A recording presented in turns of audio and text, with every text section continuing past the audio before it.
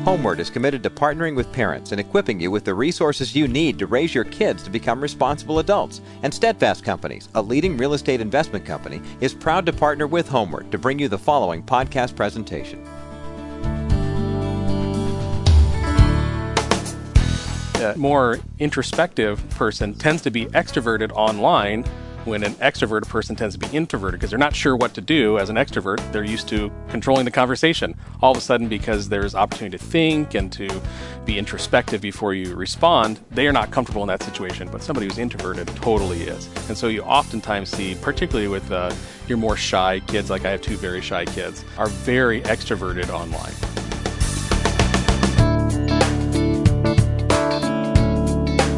That's great insight from pastor, author, husband, and father, Adam McLane. He's the co-author of a new book called Helping Parents Navigate Kids Online, Parents' Guide for Navigating Social Media. And it's so important. This is non-negotiable for us now as parents. It's not just a matter of being the Disneyland dad or the Magic Mountain mom that says, hey, I bought my kid an iPhone 5, but rather, how do we use it and how does it impact their lives, because it is shaping the culture.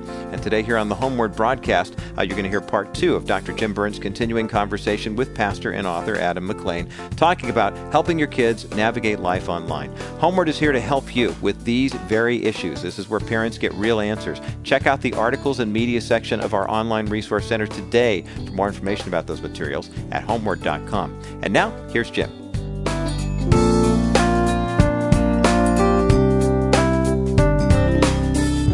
Welcome to HomeWord. I'm Jim Burns. Today is a continuing conversation with Adam McLane. We're talking about, understanding social media, helping your teenager navigate life online. And boy, has life changed that way. Adam and I were talking before the broadcast about the fact that, you might talk to somebody near Microsoft or Apple and they're absolutely knowledgeable in this area, and then the next person might not know really how to turn on the computer. Well, I got news for you. Your kids know how to turn on the computer, and your kids, even at a young age, are using social media. Social media obviously would be things like Facebook, Twitter, Instagram, the list goes on and on. But it is the third life, as Adam McLane has talked about in a great new book, brand new book called A Parent's Guide to Understanding Social Media, helping your teenager navigate life online. By the way, if you don't have a teenager, I would strongly urge you, if your kids are younger, to buy this book too, because if they don't use it now, they're going to be using it tomorrow or the next day. So there we go. Adam, great to have you back on the broadcast. Thanks for having me. As we talk about this, I just have so many different questions I want to ask, but you have a chapter which I really liked in your book called Stuff Teenagers Need to Understand, obviously need to understand about social media. And one of the things you said, and it really put me back, and I know this to be true, and yet it still kind of throws me, is you say to parents to remember for their teenagers that everything you post online is public. That's right. I think that there's a lot of perception out there that the things that you put online, particularly if you use privacy settings, are private. And in reality, they might be pseudo-private, and it's in the best interest of that site to keep that somewhat private. But you need to understand, first of all, that if you're posting something on Facebook, it kind of belongs to them, and they can kind of do what they want with it. But at the same time, you just don't know who's watching, and so you always have to assume that what you're saying is completely public. Yeah. I had an experience once where I wrote in a book called Teenology a chapter on creating a media-safe home. And it's something that I talk on. I sure don't have the authority or the ability and the knowledge that you have, but obviously if you care about kids and you care about parents, you've got to talk about how do you create media-safe homes. So I was speaking at a school at night to parents, and I was speaking on creating a media-safe home, and then they had a policeman come in, and he was going to talk about some of the real strong dangers of it. Sometimes when you talk about drug or alcohol, they do the same kind of thing, and actually typically they do a really good job. So I spoke on it, and then the policeman came in, and he said, now, Jim had asked you a question. How many of your kids are online on things like Facebook? And really only about half of you raised your hands. But he said, I'm going to suggest that, as Jim did, because I said, well, I think more of you probably have kids online. So what he did is he said, somebody who doesn't think their child is online, just give me their email address. And so he typed in an email address. Up pops Facebook with a girl who doesn't have any clothes on, but she's facing the other way, so you only see her backside. Well, the mother gasped because he was not expecting that. He was just going to show that hey, she probably has a Facebook. Now you've got a naked kid. It's the backside, but not a pretty sight. And the fascinating side to it was that was posted. You said everything you post is public. Well, that was absolutely public. The mom just didn't know how to get on. What should a parent be a friend on Facebook? Should a parent, follow them on Instagram? Should a parent follow them on Twitter? Is that okay? I think it's a good idea, but I think first of all, you have to have the conversation with your child. What we suggest would be starting young, have all of their login credentials. We have a rule in our house. Even we have a 9-year-old and an 11-year-old and a baby. The baby just kind of does what we do. But the older ones, they have a Google spreadsheet, and they share it with mom and dad. And every time they create a username and password, it has to go on the spreadsheet, or they're not allowed to use that site. And then, of course, as they get older and they earn our trust and they prove that won't be necessary, we'll restrict those. Right. Well, that's good parenting too, by the way. Well, thank you. I mean, no, it is. I mean, it's just good parenting that the job of a parent, and you talk about this, we're going to talk about this at the very end, but is to really raise responsible adults. And the only way we can do that is not by, looking at everything they do or say and just being that what we call helicopter parent, but we've got to help them to become responsible. Part of that is teaching kids how to, create a media safe home. Like you say, you got to teach them that everything they post online is public, but you also say everywhere you go is tracked. Absolutely. One of the things you have to remember when you're dealing with social media is you're not a customer. You are the product.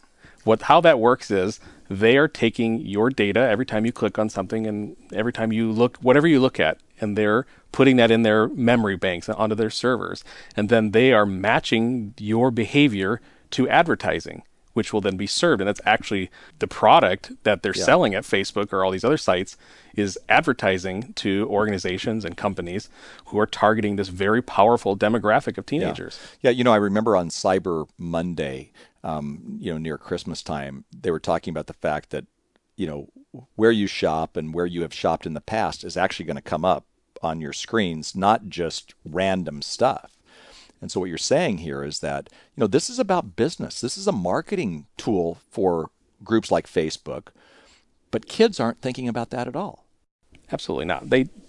While they impact your wallet with their influence, it's also done in a way that is probably not within their cognitive understanding. Yeah. And so when they are Googling for the latest video game and they end up at Amazon and they look at that product, they don't see that correlation between when they're later browsing the internet. They see that same product advertised on a Disney website or something like that. All that aftermarketing that happens, and that's just the result of the cookies and the different tracking things that happen online. Every time you visit a website, your device shares information with the device that you're accessing. Right. And I think it's important for parents to be able to tell their kids that. Plus, even when kids start dabbling in things like pornography and whatnot, they need to understand that now the world knows this. Now it's not mom and dad or others, but it's that world that's going to keep now shooting them temptations and other types of things. One of the other things that you said, Adam, and I thought was interesting, is you said you can't delete anything in reality. And you even go so far as saying, that today employers are looking at social media, colleges even look sometimes at social media. But when you say you can't delete something, sometimes parents will say, oh, no, you just have to push that button and it just goes away. That's not necessarily the way that it works. You have to think about your profile as being a very, very long spreadsheet. And so everything about you is in one line of code. And all of that stuff, even if you say you delete it, so every Facebook like you've ever done, every status you've updated or picture you've posted is all in this spreadsheet. And just because it's you've deleted it doesn't mean it's gone. It just means it's hidden from you.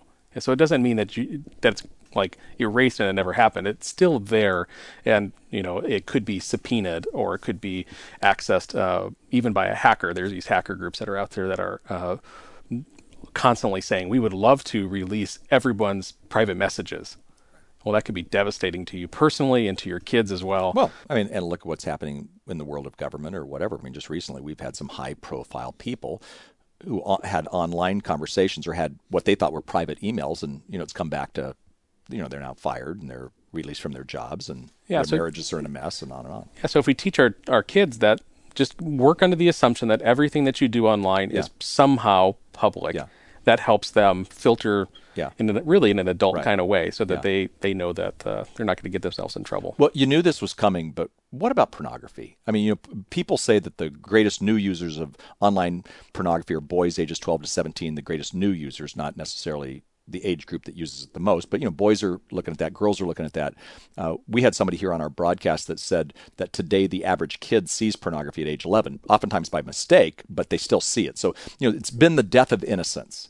Online has just made that bigger. Did people look at Playboys and things like that in yesteryear? Sure they did, but not to the extent, not to the visual extent that you can see online today. What do you say to the parent who finds out that their 11, 12, 13-year-old has been online looking at pornography? Well, first of all, as a Christian, you approach all of those conversations with a manner of grace. Every single person, whether a child or an adult, whether intentional or unintentional, will encounter pornography on the internet because it finds you more than you typically try to find it. And that's really how Satan works. He puts out snares for us.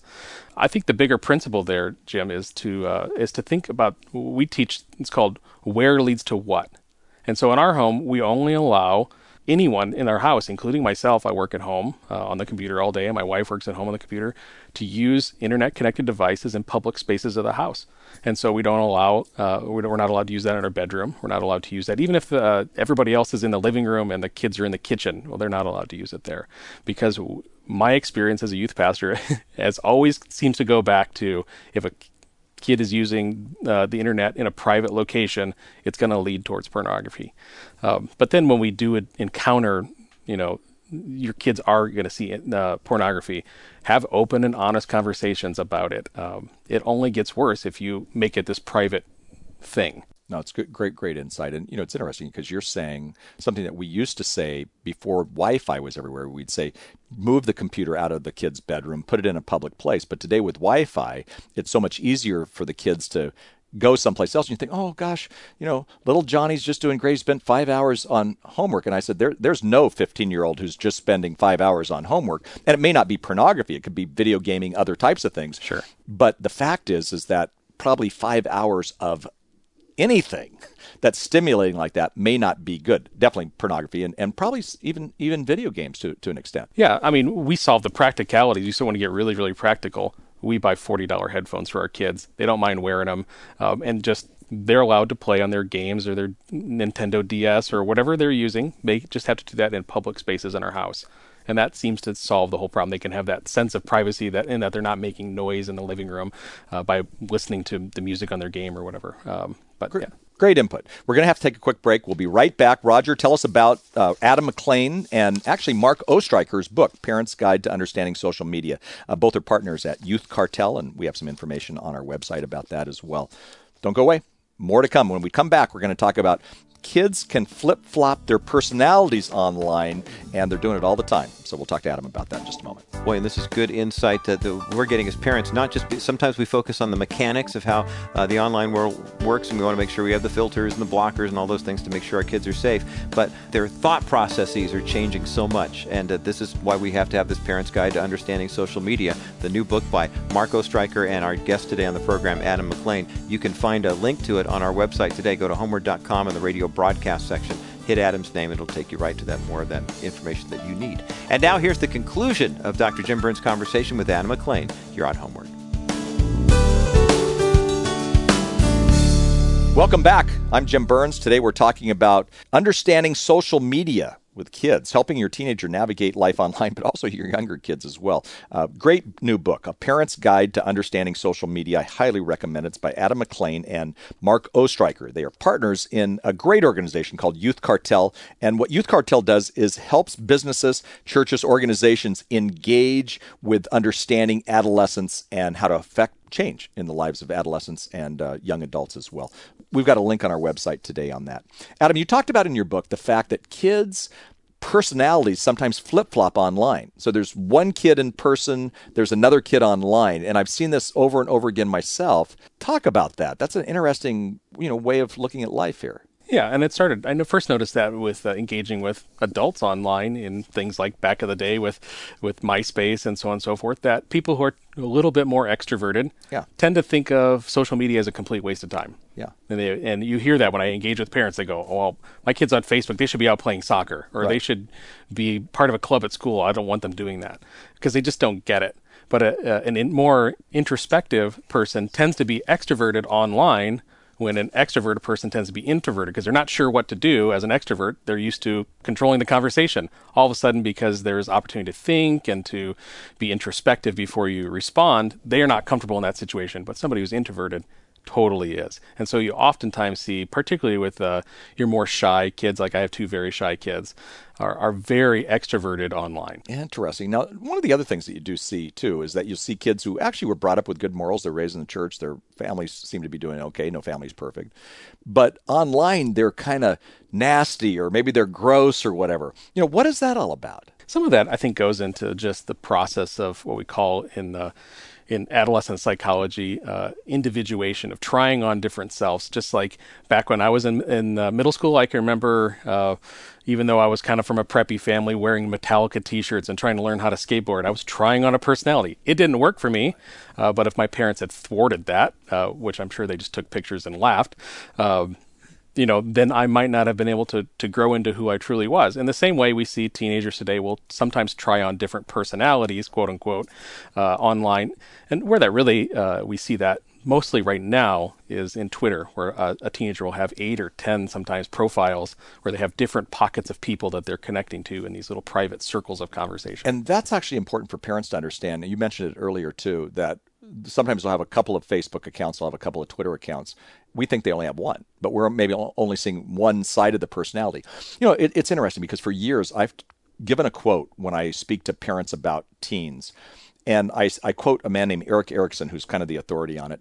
And he said, the primary task of the teenage years is to find a source of self-identity. And I oftentimes say as a Christian that I would want that identity rooted in Christ. But you mentioned it, you're in middle school, and are you going to be preppy? Are you going to be somebody who wears the Metallica t-shirts? Are you going to do this? And we kind of try on all these identity factors.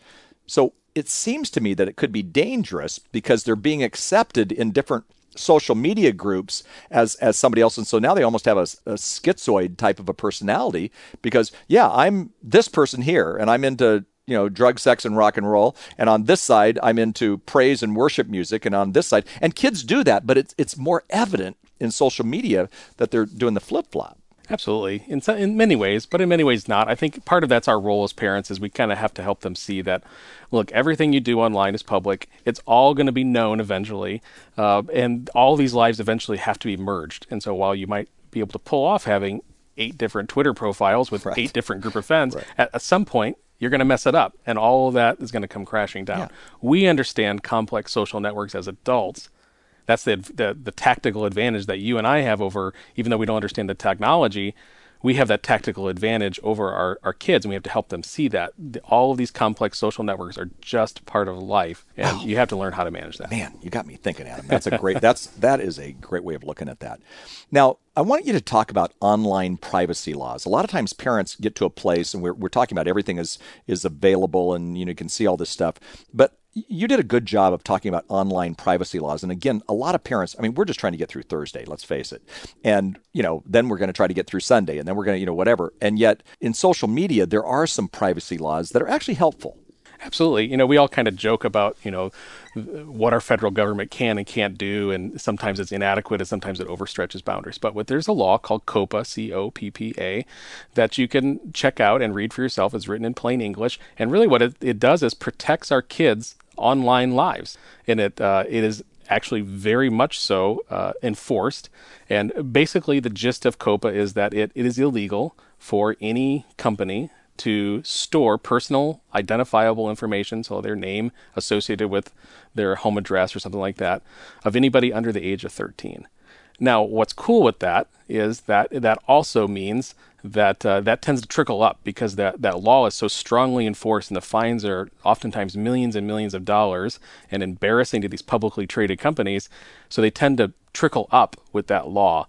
And I think it's one of those things that as parents, you need to know that the government is actually on your side.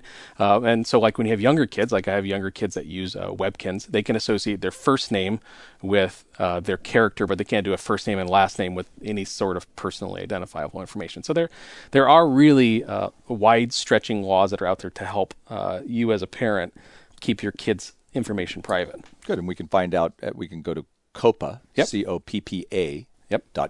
And probably learn more about it. Great. People strongly suggest that families, especially with younger kids, get filters. I think you called it in your book blocking software. Is that the same thing as a filter? Yeah. You said teach responsibilities rather than relying on blocking software. What do you mean by that? Do you not use it at all, or are you just more focusing on teaching responsibilities rather than just saying, okay, well, we're not going to see any of this stuff because we have a filter? Yeah, first, I don't want to say that those are bad, but I think just like with any other device that you expect to parent your children, understand that it's not going to work. So in our home, we we have these principles that we have in play, and the one that we rely on the most that really is better than a filter is we don't use any internet-connected device in private space. Yeah, that's a great idea. That's better than a filter. And oftentimes what happens, particularly with our younger children, is they'll be Googling something for their homework, and something will pop up that they weren't supposed to see, and they'll almost call a timeout, like, oh, how did I get here? And they'll not understand that Googling those two words together, while it might make sense for their homework, actually was the name of something else that they shouldn't see, something inappropriate. But if you're relying on a filter, just ask any 10-year-old in an elementary school, and they know how to disable the filter at their elementary school. Any network administrator knows that those are not really true safeguards. Are they bad? Absolutely not. Particularly if you have a child that's struggling with pornography, there's a lot of XXX Church has a really good software called X3 it's really an accountability software. That's a fabulous XXXchurch.com where I can put 3 names on to hold me accountable. So if I was on a porn site, then I would, whoever it is, my mother, my wife, and my pastor, or anybody I want to choose, could get a little email that would say, Jim's been online. Obviously, it's not exactly that, but it's pretty close. Good idea. We don't have a whole lot of time left, but you and your wife, and you said this in your book, want your kids to have healthy, happy, and simple adult relationships. What do you mean? Well, the joke there is that we don't want to ever see our kids on Jerry Springer or a show like that. And so, we've worked with enough teenagers to know that there are particular students in every context that just love drama, and they love to stir things up. And we have been blessed as a couple to have what we would consider many healthy, simple adult relationships. And we know that comes from guarding ourselves in a lot of different elements of our lives. And so that totally plays into how you interact with people online. When somebody's particularly catty or a girl is starting something with us, then we just defriend them and move on, because we ourselves want to live a happy, healthy, simple adult life, and we want our kids to look at us and go, wow, those are the type of relationships we want to be in as an adult. And so that sets a course for us. Yeah, great input. Hey, thanks so much for being with us today. Adam McLane, it's again a great book. I recommend. It's a brand new book. It's called A Parent's Guide to Understanding Social Media, Helping Your Teenager Navigate Life Online. And if you have younger kids, I recommend that you would pick that up as well. We've got to have a media-safe home, and it's one of the things in parenting that when we get married, we don't necessarily think about it. When we make babies, it's not, primary in our mind, but yet it's going to be more and more, as it is today. It's so prevalent, but it's even more and more important for us to think through these things. And, some of the things we're going to have to help our kids understand is that, no public information that they don't want out there, because it is public. We want to teach them that, this stuff doesn't happen in the privacy of a bedroom. It's, as Adam was talking about, we need to have, we have Wi-Fi, and most of us do, but we need to be able to hold our kids accountable to as us as well, to be online in a public place. And also know that, pornography, if some people say it rules the web, pornography is very present. And what we don't want to do is have our kids innocently put those two words together that Adam talked about, and all of a sudden, porn pops up, and all of a sudden you've got a major addiction. And let them know that it's not just a toy; it is a resource, and it's not going away. And I really appreciated his input, because what he's saying is it bad? All bad? No. Is it good? All good? No. It's kind of like the rest of life. It's in between, and what we're going to have to do is teach our kids really how to handle social media responsibly. And I got news for you. It is one of the most important aspects of this new world of parenting. I'm so glad that we can offer that today. Roger? It certainly is, Jim. As a matter of fact, Dr. David Peck, who oversees our responsibilities here at the HomeWord broadcast and the HomeWord Center for Youth and Family at Azusa Pacific University, David's PhD is in media psychology. That's how far the study has grown. And we as parents We don't need PhDs in media psychology, but we have to understand social media. Adam McLane's book with Mark Ostreicher is still very helpful, and you can go to HomeWord.com for more information on that. Also remember that HomeWord and APU also using social media as well. If you'd like to podcast along with us, many more people, we've seen a huge upturn in the number of podcasters of this daily Monday through Friday release. You can do that through iTunes. That's where we podcast. Go to HomeWord.com for more information on how to get that started. And now for Dr. Jim Burns, our engineer Ben Camp, and the rest of the staff, I'm Roger Marsh. Thanks so much for listening. Join us again next time right here for another edition of HomeWord. HomeWord with Jim Burns is a production of the HomeWord Center for Youth and Family at Azusa Pacific University.